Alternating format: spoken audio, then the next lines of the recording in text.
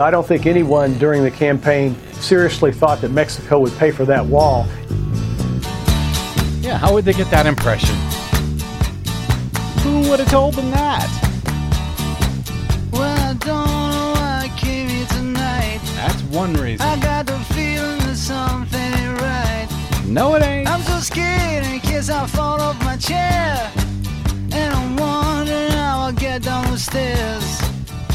Clowns to the left of me, jokers to the right. Here I am, stuck in the middle with you. Yep. Yes, I'm stuck in the middle. From Pacifica Radio in Los Angeles, this is the BradCast, as heard on KPFK 90.7 FM in LA.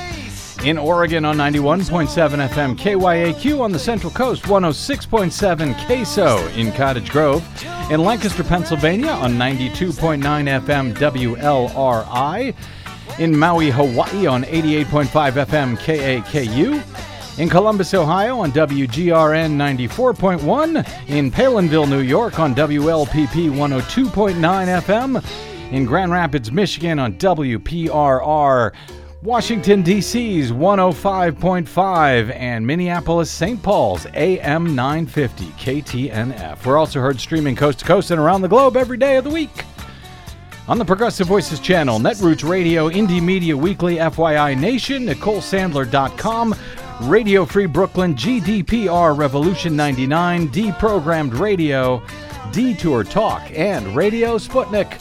Blanketing planet Earth 5 days a week. I'm Brad Friedman, your friendly investigative blogger, journalist, troublemaker, muckraker, all-around swell fellow, says me from bradblog.com. Thank you for joining us. But once again, we are shuffling things around, even as we speak here, to try and fit in. Desi Doyen, who was it that said... who called it Trump o'clock? Oh. Somebody on the Twitters? Yes, it was Kyle Griffin, a producer at MSNBC, who, by the way, is a great follow. He's right on top of things. Well, but yeah, he called it, wow, Trump o'clock is early today. Exactly what I was going to say. Comes in early today. So we have had to change the, shuffle things around here at least 3 or 4 times today. But I'm going to stick to, no matter what, the Washington Post and this document dump of a sort. They dumped these complete transcripts from Donald Trump's phone calls from just after his inauguration with the president of Mexico and with the prime minister of Australia. These are, of course, public documents as opposed to private emails or some such that have been released over the past year or two. But they're not. These types of transcripts are not usually released in full. At least not so soon, after, maybe 10, 20 years down the line. For the presidential library. So, exactly. So it's unclear in this case who released these documents. But so far, the White House is not denying that they are accurate transcripts of these conversations. And I think anyway, we'll see if my guest agrees in a moment. I think they're actually fascinating and illustrative on a number of levels, both political levels and substantive levels. So we will be joined by our old friend Dave Johnson to talk about that momentarily and what, if anything, those transcripts tell us and what we can learn from them. In the meantime, as I said, things are moving quickly here today. Reuters reports, along with Wall Street Journal, that special counsel Robert Mueller has impaneled a grand jury in Washington, D.C. to investigate allegations of Russia's interference in the 2016 elections. That, according to Wall Street Journal today, citing 2 unnamed people familiar with the matter.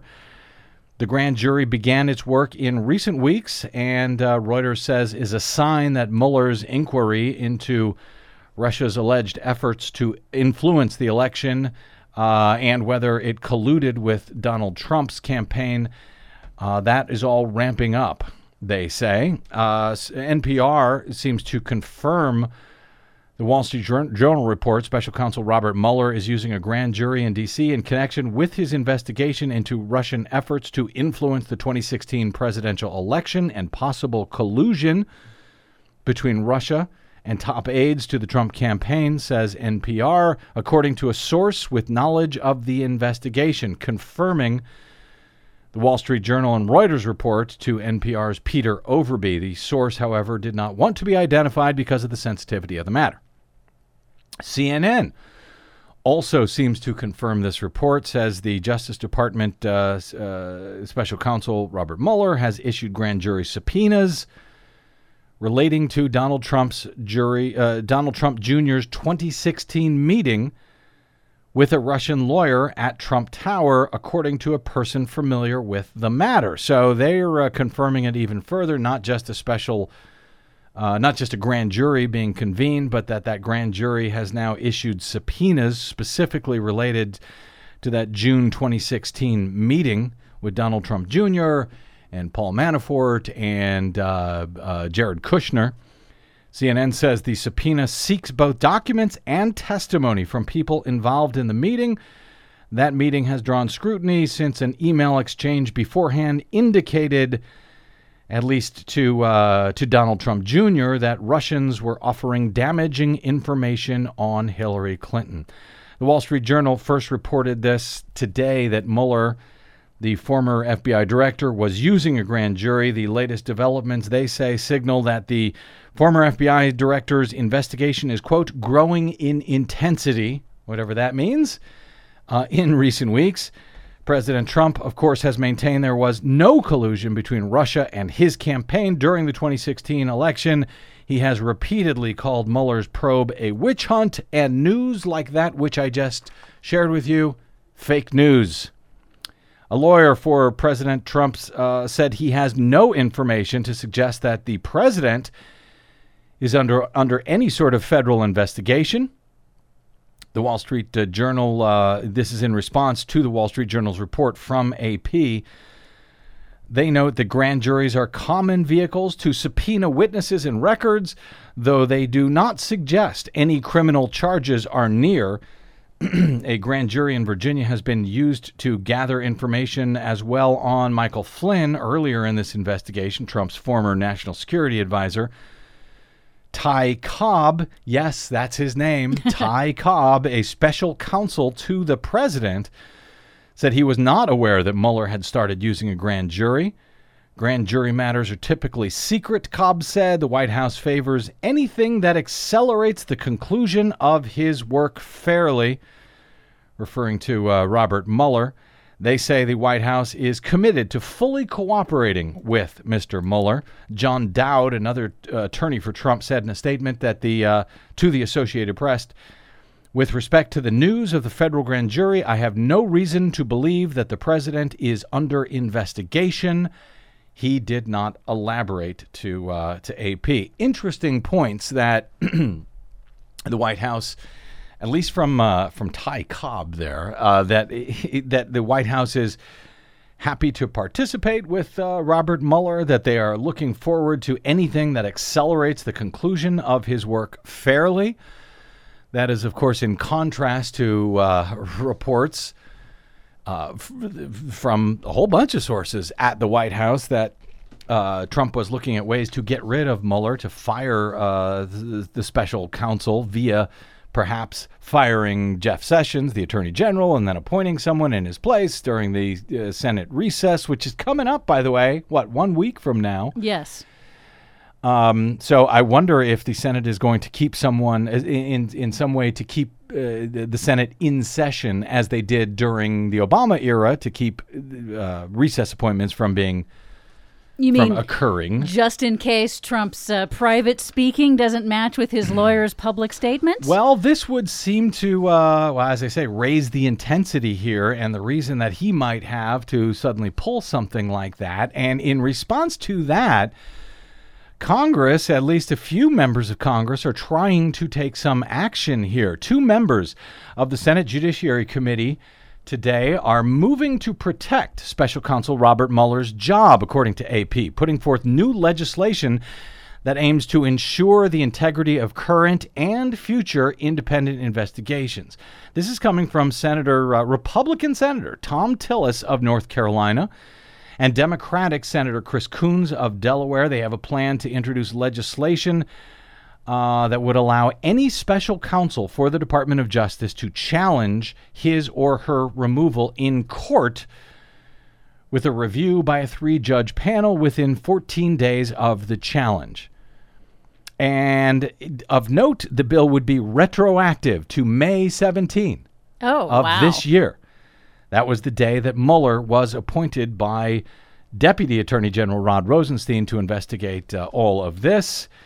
Tillis said, again, Republican Senator Tom Tillis said it is critical that special counsels have the independence and resources they need to lead investigations, a back-end judicial review process to prevent unmerited removals of special counsel helps to ensure their investigatory independence, but also reaffirms our nation's system of checks and balances. This is not the first bill to be brought forward. This is not the first piece of legislation to do something like this. Republican Senator Lindsey Graham of South Carolina, who is a member of the Judiciary Panel, the Judiciary Committee, said last week that he was working on a similar bill that would prevent the firing of a special counsel without judicial review. He said that the firing of Mueller at the time, quote, would precipitate a firestorm that would be unprecedented in proportions. Again, coming from Republican Senator Lindsey Graham. So there's a slight difference, I guess, to the way that Graham's bill would do the same thing. But in both cases, it looks like Republicans here, at least 2 of them, are quite, and 2 fairly senior Republicans at this point, are quite serious about trying to do something in order to tie the hands of the president to be able to essentially fire the special counsel by firing the attorney general, and so on and so forth. Well, it would remain to be seen if it could get more support in the Senate, either bill, if it could get support in the Republican-dominated House, and then, of course, if Trump would sign it. Would have to be signed, exactly. So, it could just be a lot of hand-waving to say, hey, look, dude, red flag, don't go there. But who knows? With Trump, who knows? He might just blow right through that. Well, it would have to be signed by him, but like the sanctions bill that he signed yesterday, sanctions against Russia and North Korea and Iran, those were passed almost unanimously in both houses of Congress, Republicans and Democrats alike. So it was a veto-proof majority. I think Trump essentially had no choice ultimately but to sign it. So I suppose if they passed a bill under circumstances like that, Trump might have to sign it, but as you note, Desi Doyen, that remains to be seen whether Donald Trump would would actually go there, would actually sign it, and whether enough Republicans would come on board in both houses to present a veto-proof majority for such a bill. Speaking of, before we get to our break and our guest here very quickly, speaking of those sanctions, I focused yesterday a little bit because everyone was talking about the sanctions against Russia, but very few were talking about the sanctions against Iran and against North Korea, and specifically Iran, because that was Bernie Sanders' reason. He was the only non-Republican in either house to vote against that sanctions bill. There was 3 Republicans in the House, 1 other Republican in the U.S. Senate to vote against the bill. That was Rand Paul. But Bernie Sanders was the only non-Republican. He's, of course, an independent from Vermont. His reason was that these new sanctions against Iran would give Iran the right or the ability to get out of the Iran nuclear agreement. And very few people have been focusing on that. And sure enough, not long after we got off air from last night's show, Agence France Presse reported, breaking, Iran says nuclear deal violated by new U.S. sanctions. Exactly what Bernie Sanders had been warning about. So whether Iran will now pull out of this meticulously crafted deal, frankly, and it was crafted with, about 6 other nations, Russia, Germany, France, Great Britain. I want to say China's in there, too. I think they might be. Yeah. And it took about a year or 2 to do.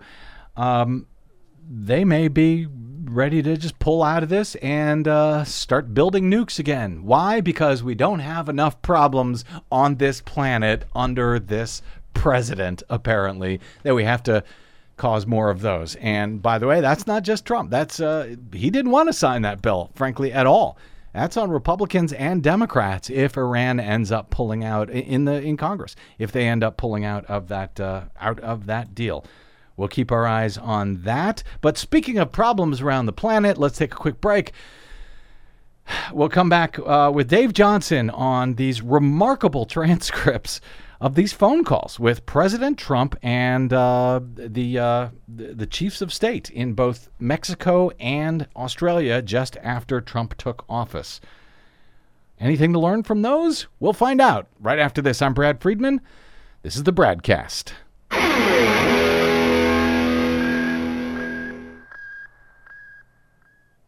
Hey, this is Brad. Remember me, the guy who was warning you about Donald Trump from the day he entered the race, when the rest of the U.S. media were telling you his candidacy was a joke, that he'd never win, and that Hillary Clinton had it in the bag.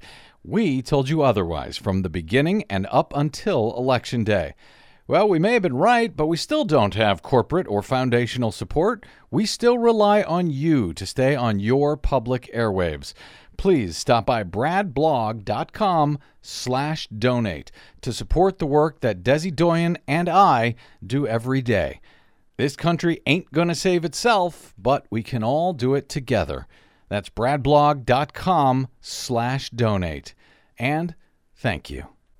Oh, Mexico, you sound so simple, I just got to go.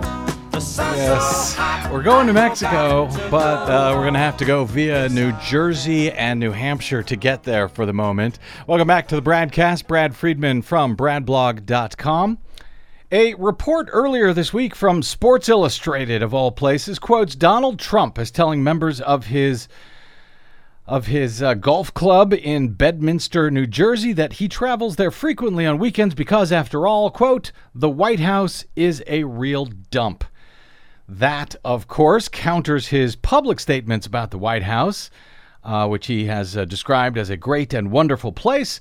And, of course, some have taken great offense at that comment, suggesting that if, say, someone like Barack Obama had ever called the White House a real dump, it would cost his presidency dearly. But, of course, as we all know, there are different measures, it seems, for Republicans versus Democrats, particularly those in the White House. In any event, Donald Trump took to Twitter on Wednesday night to deny the report that he called the White House a real dump, tweeting instead, I love the White House, one of the most beautiful buildings, homes I have ever seen. But fake news said I called it a dump. Totally untrue. That last part is in all caps, so he extra definitely certainly means it. Does he not, Desi Doyen? You know, yes, he does. All caps. You can't deny it. Now, whether or not he said that comment about the White House being a dump may or may not be true. We don't have a tape of him saying it. And in truth, I don't think it really much matters other than to help serve as more political fodder for partisans, as if we needed more of that right now. But, of course, people speak differently in private versus the way they speak in public. And now that the Washington Post today has published actual transcripts from phone calls that Donald Trump had just after his inauguration, phone calls with the president of Mexico and the prime minister of Australia, I'd say, in truth, it adds a bit of weight to the Sports Illustrated report about Trump calling the White House a real dump. That seems to be kind of how Donald Trump speaks in private, or at least when he thinks he's in private. In the transcript of Trump's January 27 phone call, this was just 7 days after he'd been sworn in, with Mexican President Enrique Peña Nieto, and these seems to be official transcripts, by the way. The White House is not denying them, even if they were not authorized by the White House for release to the public. In that conversation with the Mexican president, Trump refers to the state of New Hampshire as, quote, a drug-infested den. As TPM reports, that did not sit well with one New Hampshire senator. Senator Maggie Hassan, Democrat of New Hampshire, took to Twitter on Thursday morning to express her disdain for the president's comments, calling them disgusting and defending her state against the insult. New Hampshire, she said, has, quote, a substance misuse crisis, just like other states across the U.S. that are combating the opioid epidemic, she tweeted. Instead of insulting people in the throes of addiction, POTUS needs to work across party lines to actually stem the tide of this crisis, the junior senator said, adding, to date, POTUS has proposed policies that would severely set back our efforts to combat this devastating epidemic.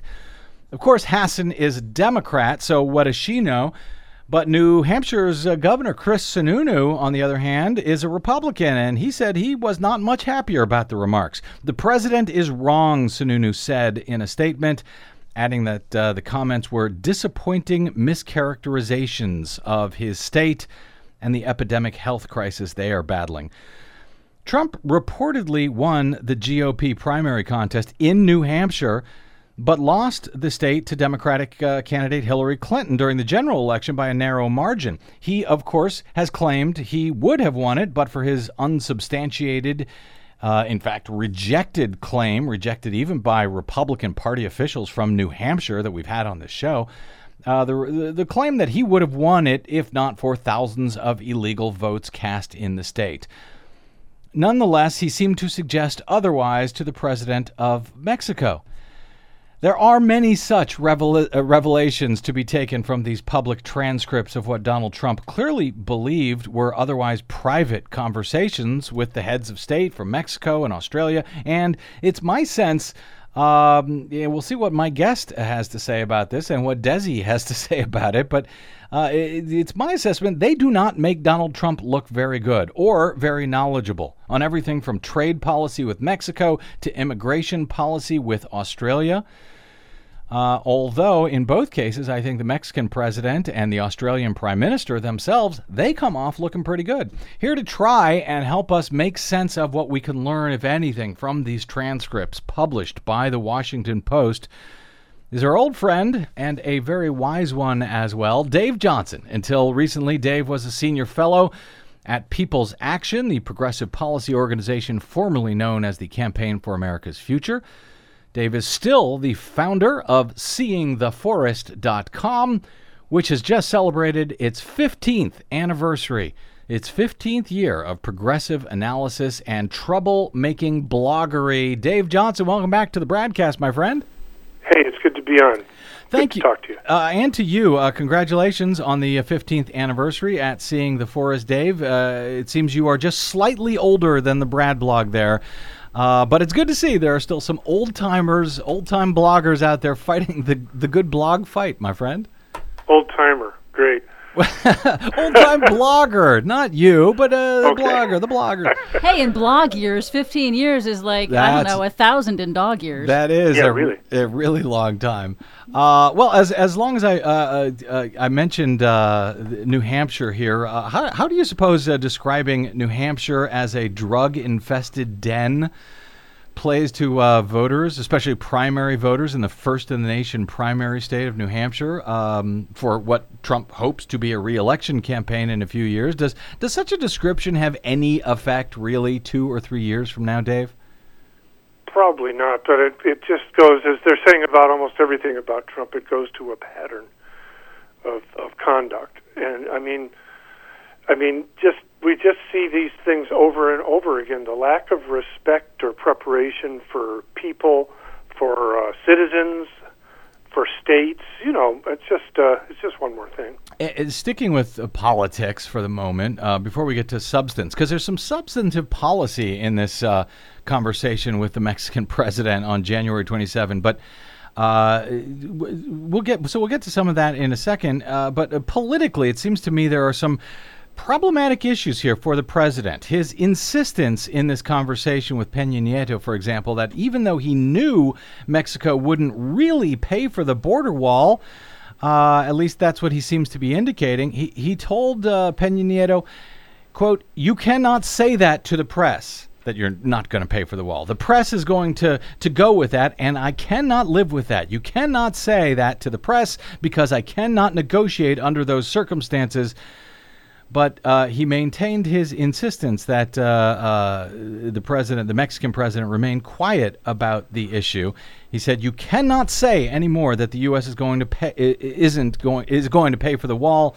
I'm just going to say that we are working it out. Believe it or not, this is the least important thing that we are talking about, but politically, this might be the most important talk. So he seems to be. Is it your read, Dave, that he seems to be sort of strong arming, playing hardball politics here with the Mexican president on that point? In the context of the whole transcript, yes, for sure. There's a lot of this hardball, acrimonious, bullying kind of stuff. Now, when you talk about the politics, you and I will often be shocked at a lot of things that Trump says, and then we'll find out that it actually makes him look good to what they call his base. Right. We keep going, oh my God, and then nothing comes of it, and because of the characteristics like authoritarian style and this and that. But this could be one more thing that maybe his base types will look at, because in essence right here he's saying, I only said this about the wall for politics.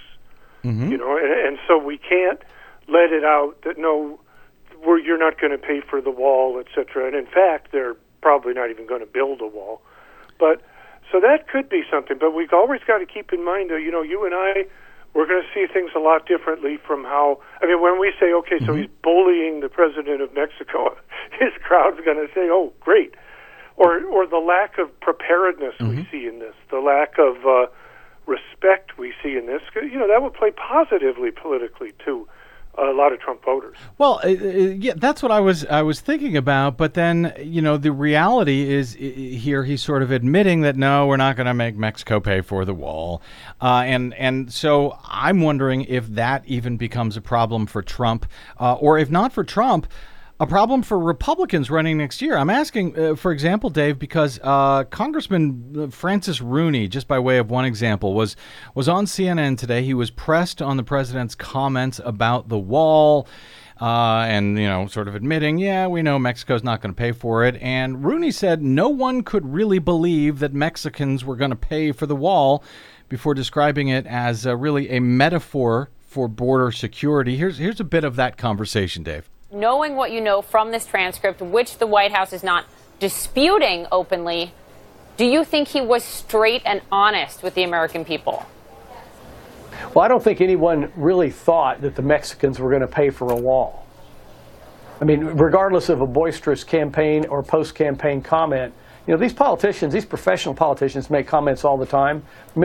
President Trump was not a professional politician, so maybe he made even some more comments that might be disputed later. But the bottom line is, no one could really believe that Mexicans were going to pay for a wall, and no one would believe that we don't need to secure our borders. So those are two asymmetrical concepts there. Really? No one could believe that?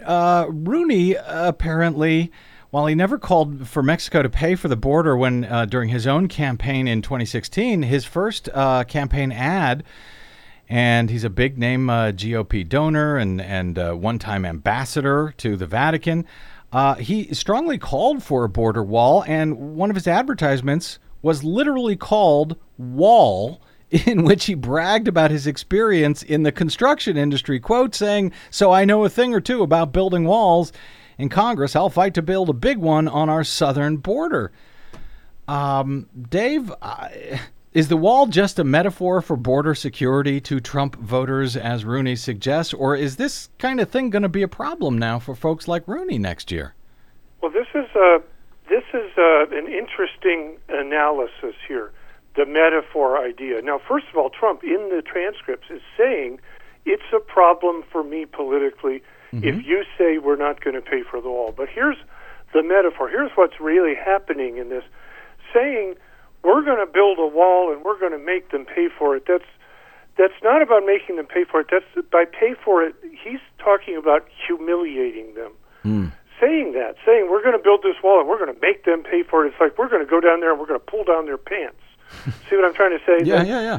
Yeah, it's humiliating here. And so the metaphor is not a metaphor of border security, it's a metaphor of humiliation. And so for the Mexican president to come back and stand up and say, we're not going to pay for that wall, see, that's not undercutting Trump saying we're going to pay for it. That's undercutting Trump saying we're humiliating them, and that's what you guys want to see, is you want to see these people, these dark-skinned people, humiliated and whatever. That's the victimhood, the perceived slight, the payback metaphor more than the actual financial pay for the wall.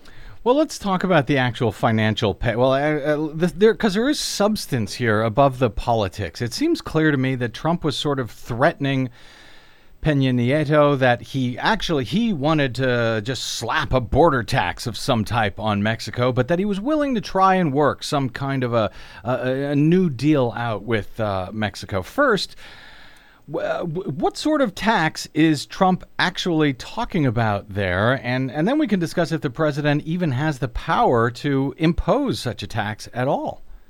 Well, in the transcripts, Trump's saying different things. One of them, and what he said during the campaign and other times, is that he's going to slap a tax on them.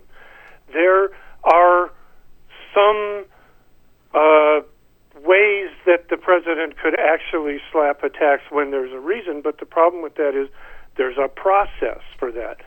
So the idea behind this is that we have developed this big trade deficit with Mexico and a lot of other countries. Economists can talk about that, but here's the basics of it: is they sell us more stuff than we sell them, and there's an imbalance. And what we've done is we have closed factories here, opened them up there, and now they say, oh, that's great because that increases trade. Well, it's the same goods in the same stores here, but now they cross the border, so they're saying we increased trade.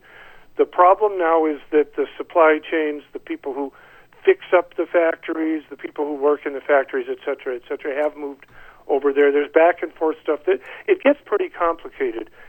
When you listen to this, Trump actually doesn't understand what it really means, but he's saying we're going to have to rebalance that trade deficit, and he thinks that we can just tell Mexico to close those factories and the jobs will immediately open up here, which is just completely wrong. There's so many factors involved. So he threatens them, saying we're going to put on a 35% tax. He also says particular industries. That's a key that he's been talking to someone and sort of understands it. So that's what is behind this idea.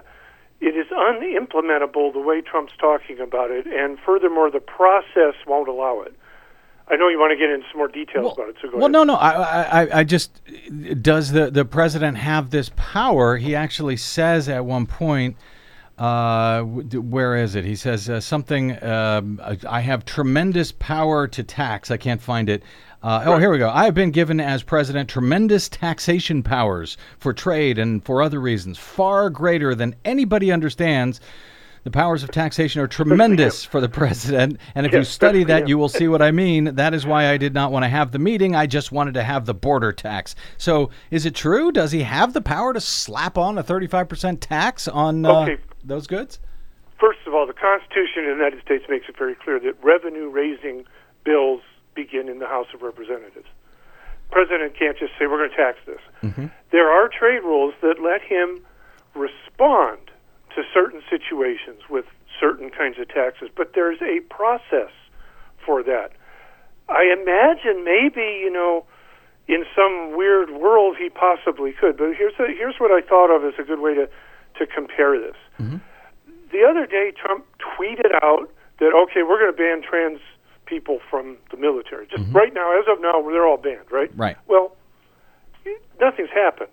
Right. First of all, there's a process to do that. He has that power, but nobody's done anything. The Pentagon even tweeted out, said, well, we're not going to do anything until we get an actual legal order from the president. We can't make policy based on a tweet.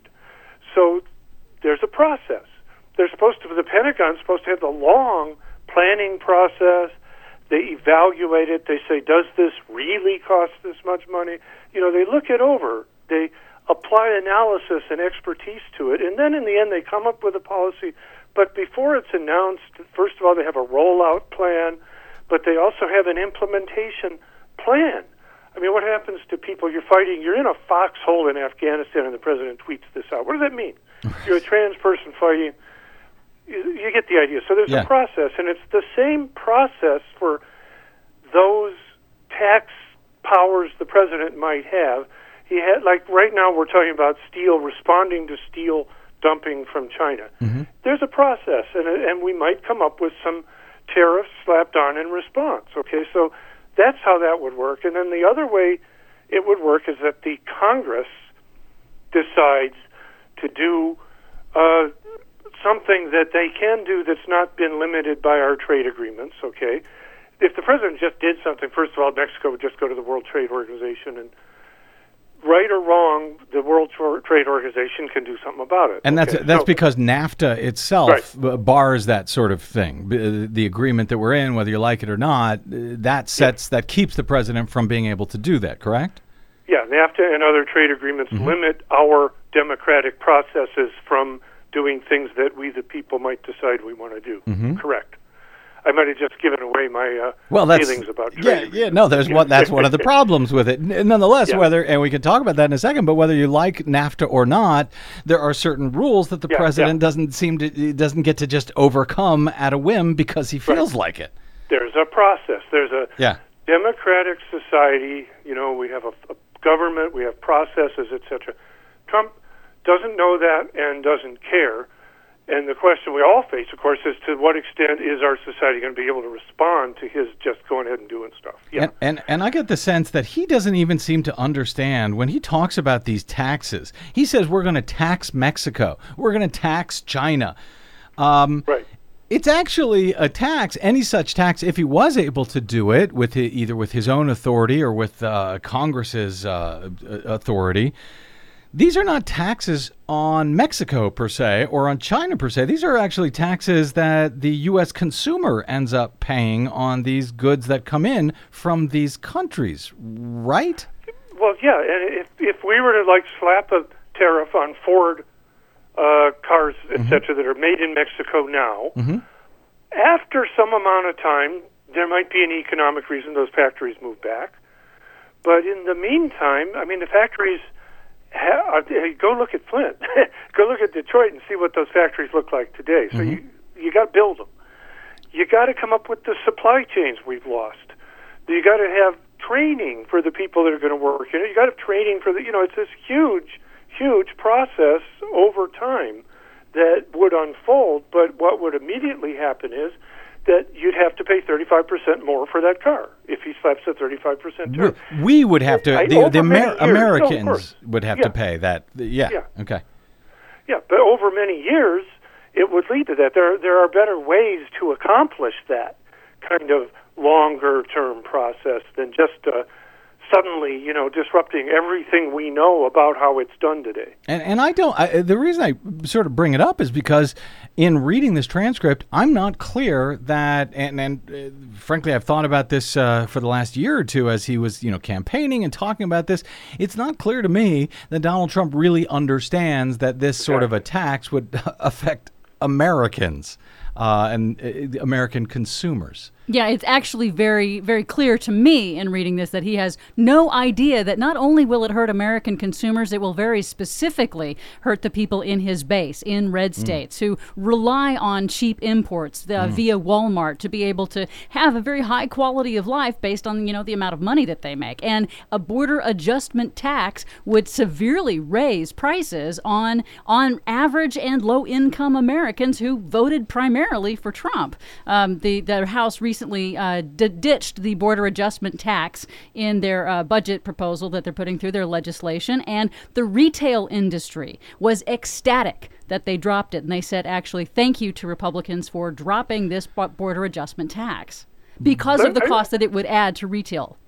Well, let me throw something in here because it's not a good. I don't feel like it's a good thing for progressives to argue against certain policies by saying they would raise. Oh, I'm not arguing against it. I'm just saying, that, hey, he doesn't understand. Right. Oh, he doesn't understand. But a minimum wage, for example, they say, that'll raise prices. Or, stopping the TPP. Well, if we don't transfer labor to Vietnam where it's 15 cents an hour, that'll raise prices. Well, so the argument itself about prices is in the short term, it's about the incredible disruption. If, yes, it would raise prices 35% with no alternative paths. Now, what would that mean? Ford trucks and cars suddenly are 35% more. Well, guess what? Korean cars don't come from Mexico. So guess what happens? Our American Ford Motor Company all of a sudden loses literally almost all of its sales of everything they might make there because Korean companies, and then suddenly our trade deficit with Korea, talk about skyrocketing way past what our trade deficit with Mexico is. In other words, again, there's a process. There's a reason. They talk about burdensome and cumbersome government. Well, there's the reason for that. There's a process. You think these things through. Nothing Trump's doing is thought through. Exactly. It's just like this knee-jerk reaction. The other thing that comes out of these calls, by the way, not just that he doesn't understand things, but here's this guy, and he's having these calls with world leaders. There's no sign of preparation of any kind. There's no sign he's got an agenda in front of him or talking points or the things that we're trying to work out with these countries or the issues he wants to bring up. There's no sign of it at all in these transcripts. He's just, takes a call and he talks about, oh, God, I got more votes than anybody and I'm the greatest and there's bad hombres over there. No sign of any understanding of issues or caring at all about him. I note also, and this is true in the conversation with the Australian Prime Minister as well, that though Peña Nieto calls him Mr. President and President Trump throughout, Trump calls him Enrique. Yeah. And he calls Turnbull Malcolm. I don't suspect that's an accident. In truth, I think it may be meant to sort of belittle him. I don't know if it's a good idea or not in this sort of in these sort of conversations. But it was striking because it was very much not the way these sorts of conversations, at least to my understanding, are supposed to go. Dave Johnson, I got to take a quick break here, but let me give you one. I don't know if you can hit this real quickly or not, but Peña Nieto, and then we'll move to Australia because I want to talk about Australia. Not literally move to Australia, but I am thinking about it at this point. Anyway, Peña Nieto talks about the importance of the NAFTA agreement between U.S., Canada, and Mexico, that he feels everyone can work out any problems that there are within the NAFTA agreement, and Trump sort of snaps at him. He says, quote, well, Canada is no problem. Do not worry about Canada. Do not even think about them. This is a separate thing, and they are fine, and we have had a very fair relationship with Canada. It has been much more balanced and much more fair, so we do not have to worry about Canada. We do not even have to think about them. So, quick question. A, is there any truth to that? Does NAFTA work better with Canada than it does with Mexico? And B, I know there are problems that do need to be fixed with NAFTA, be it with Mexico or Canada. So speak to that. And I know I said do it quickly and gave you huge questions. I can do it really quickly. Go ahead. This All right. guy, Stephen Miller, talking about this immigration law, said we only want English-speaking people coming to this country. I think that's the root of what Trump's thinking is there. So there's not a substantive difference between the problems in NAFTA with Canada versus Mexico, as you understand it? We're not moving as many factories to Canada and using Canada as a low-wage place because Canada's wages are higher. That's the only real difference there. We do have trade deficit. There are some problems, but I don't believe he understands that, and I don't believe that's what he's even thinking.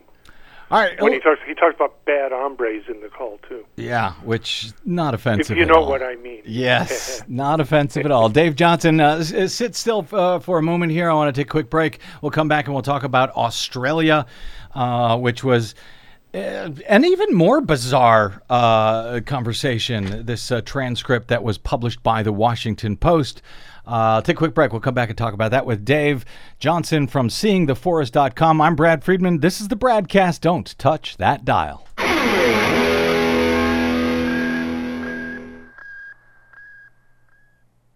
Hi, this is Desi Doyen from the Green News Report and the BradCast, both brought to you without corporate or political influence. We rely on you to help keep us completely independent. Please drop by bradblog.com/donate today and help us stay on your public airwaves. That's bradblog.com/donate. You'll thank yourself later. I'll thank you now.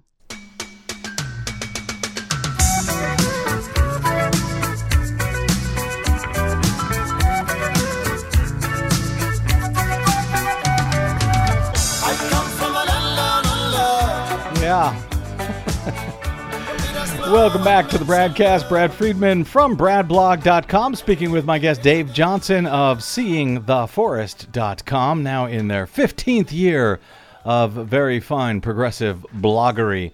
We're talking about these transcripts of these phone calls and private, I guess, or at least unreleased transcripts, but they are public transcripts, but they just aren't released publicly normally. Somehow, transcripts with the Mexican president and the Australian president, between prime minister, between them and Donald Trump from just days after he was sworn in, have leaked out somehow from the White House or from somewhere.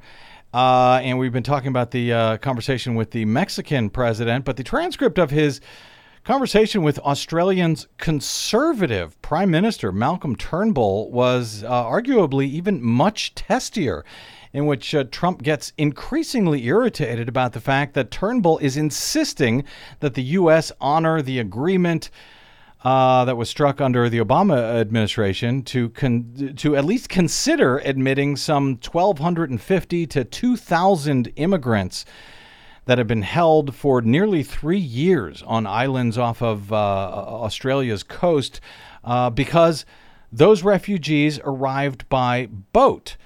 Trump is repeatedly reassured by Turnbull in this call that these people have been vetted, that even U.S. officials have vetted these people, and that they are economic refugees. They're not from, war refugees. And that America could, if they wanted, to actually reject them if they wanted, according to the deal struck under Obama. But the call is ultimately ended by Trump without getting to the other issues that they were going to speak about. Dave Johnson, what strikes you about that conversation with between President Trump and Prime Minister Turnbull?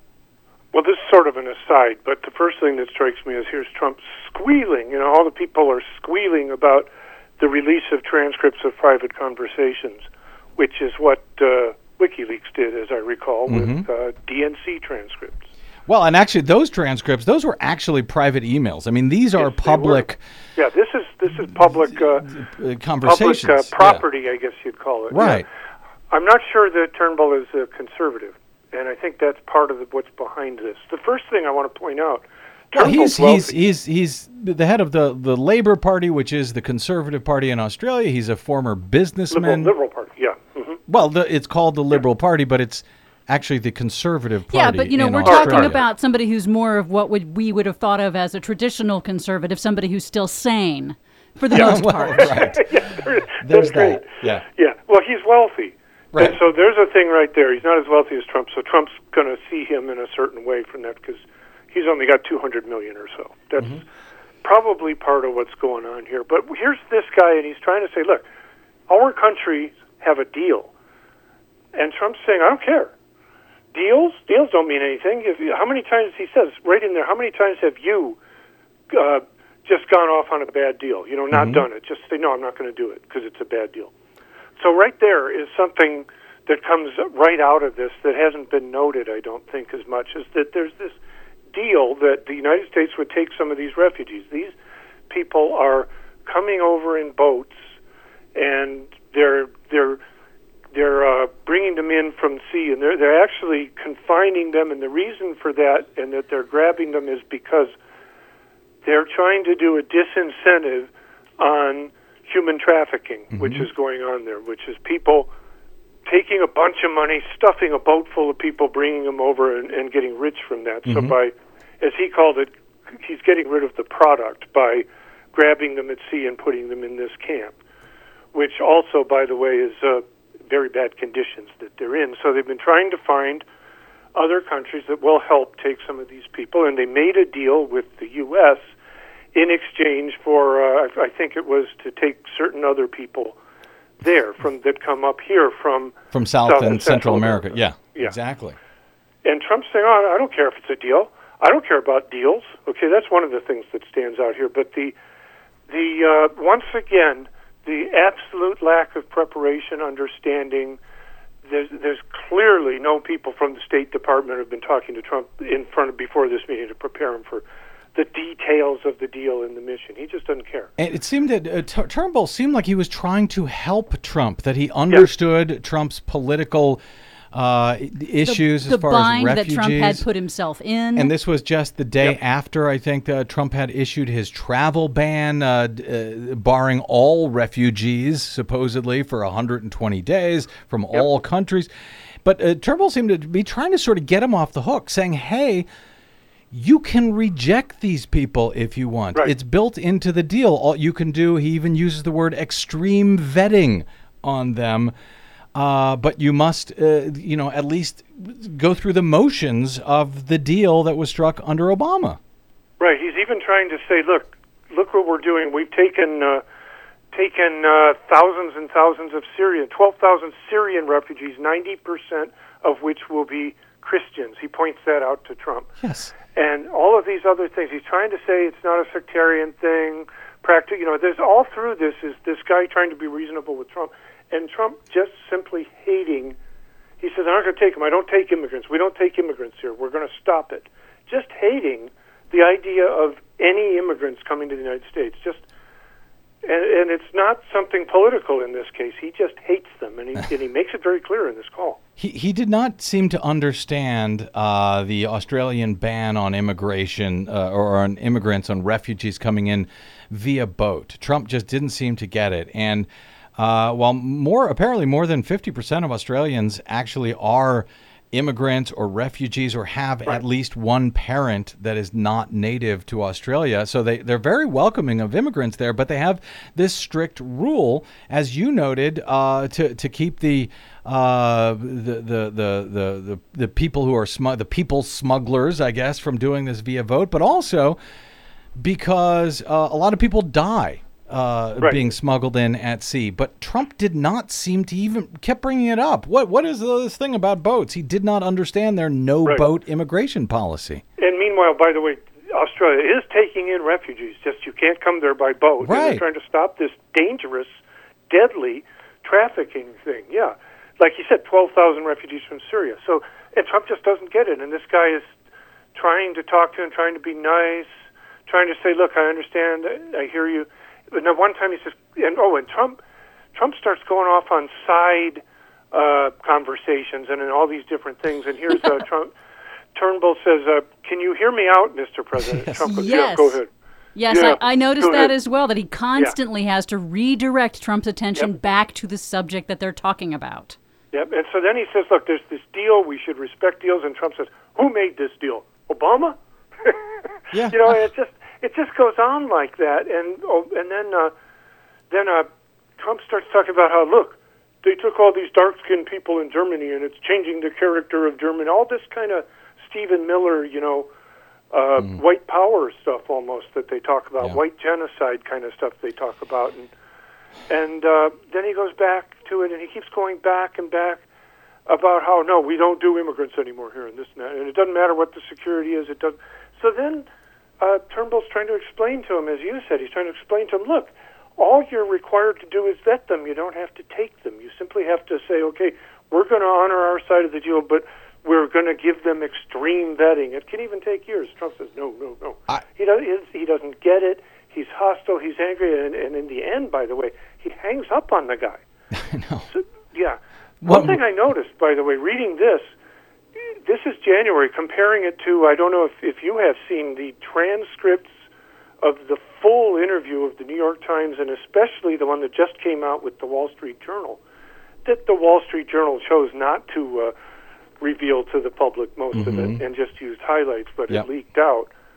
There's a difference. Trump actually has coherent sentences in these transcripts. As bad as they are, as uneducated, ill-informed, unprepared as they are, if you compare them to the New York Times and Wall Street Journal transcripts, you see a marked deterioration in this guy in that amount of time, I think. Really interesting point, because these both these conversations with Australia and Mexico, these were from just days after the inauguration, just 7 days afterwards. And you're right, those transcripts that came out just this past week are much more incoherent. Scattershot. Coherent. I hate to They say it, wander, but Yeah. They, he's not even sure who he's talking to, apparently, in some of them. And here, at least he knows enough to bully people by using their first names. I've had in my corporate life, I've had bosses that play that game, Dave, and if you try to say Bob, you're in trouble. Yeah, okay. Yeah, that's the sense I get, because it's domination. Peña Nieto, and I've got just a minute or two here left, Dave, he comes across very professional and diplomatic and deferential throughout. So does Malcolm Turnbull, right. As you noted, from Australia. Trump does not come across that way, but is it unfair to read too much into these? Trump did not think these would become public. The other heads of state seem to understand there's a certain protocol, but he didn't think these were going to be made public, I guess, and he was just 7 days in. Are we being too hard on him? No, you're not being hard enough. Look, this is first impression stuff. This is the new leader of the United States of America having his first conversations with the other leaders in the world. He might think they're not going to be public, but he can't think these guys are not going to be talking to each other, men and women that he talks to around the world. And as you know now, they've started talking about things like his handshakes, and they're working with each other for strategies and stuff. But to think that these leaders don't talk to each other about the shocking experiences they're having with the President of the United States, when you read these, you feel like, oh my God, these people are going to all start talking to each other about what this guy did. They're also going to come up with strategies for dealing with this nut, and the only thing he wants to hear about is how great he is. And I understand some of these leaders are now starting to come to him and say, well, you're like the greatest person ever, in order as a strategy to start getting things they want out of the United States, whether they should get them or not, kind of a thing. So Flattery, no, I don't think we're being hard on him at all. We're not being hard enough on what this means. Well, you got me shouting. Yeah, no, I figured we would. I figured we'd get you worked up. Yeah, you did. Dave Johnson, I got to get out. Always great to talk to you here. Thank you for letting me call you at the last minute to try to help me make sense of this, because it is just kind of nuts. People should read these transcripts in full, because it's more striking than the articles about them if you read the actual transcripts at Washington Post. Dave Johnson of seeingtheforest.com, now in its 15th year. Dave, always great talking to you, my friend, and we will call you in another emergency soon, no doubt. Thanks for having me on, Mr. Friedman. I love it. Thank you, Mr. Johnson. Okay, I got to get out. My thanks to our producer, Desi Doyen, as well, and to you for spending a portion of your day with us. It is, as ever, greatly appreciated. If you missed any portion of today's program, you can download it and all of the others at bradblog.com for free, though we thank you mightily if you stop by bradblog.com/donate while you're there. Helps us continue to stay on your public airwaves. You can drop me email if you like. I'm bradcast@bradblog.com. And on the Facebooks and the Twitters, you can find, follow, and share us worldwide, pretty please, at The Brad Blog. All right. That's it until Trump o'clock tomorrow. I'm Brad Friedman. Good luck, world.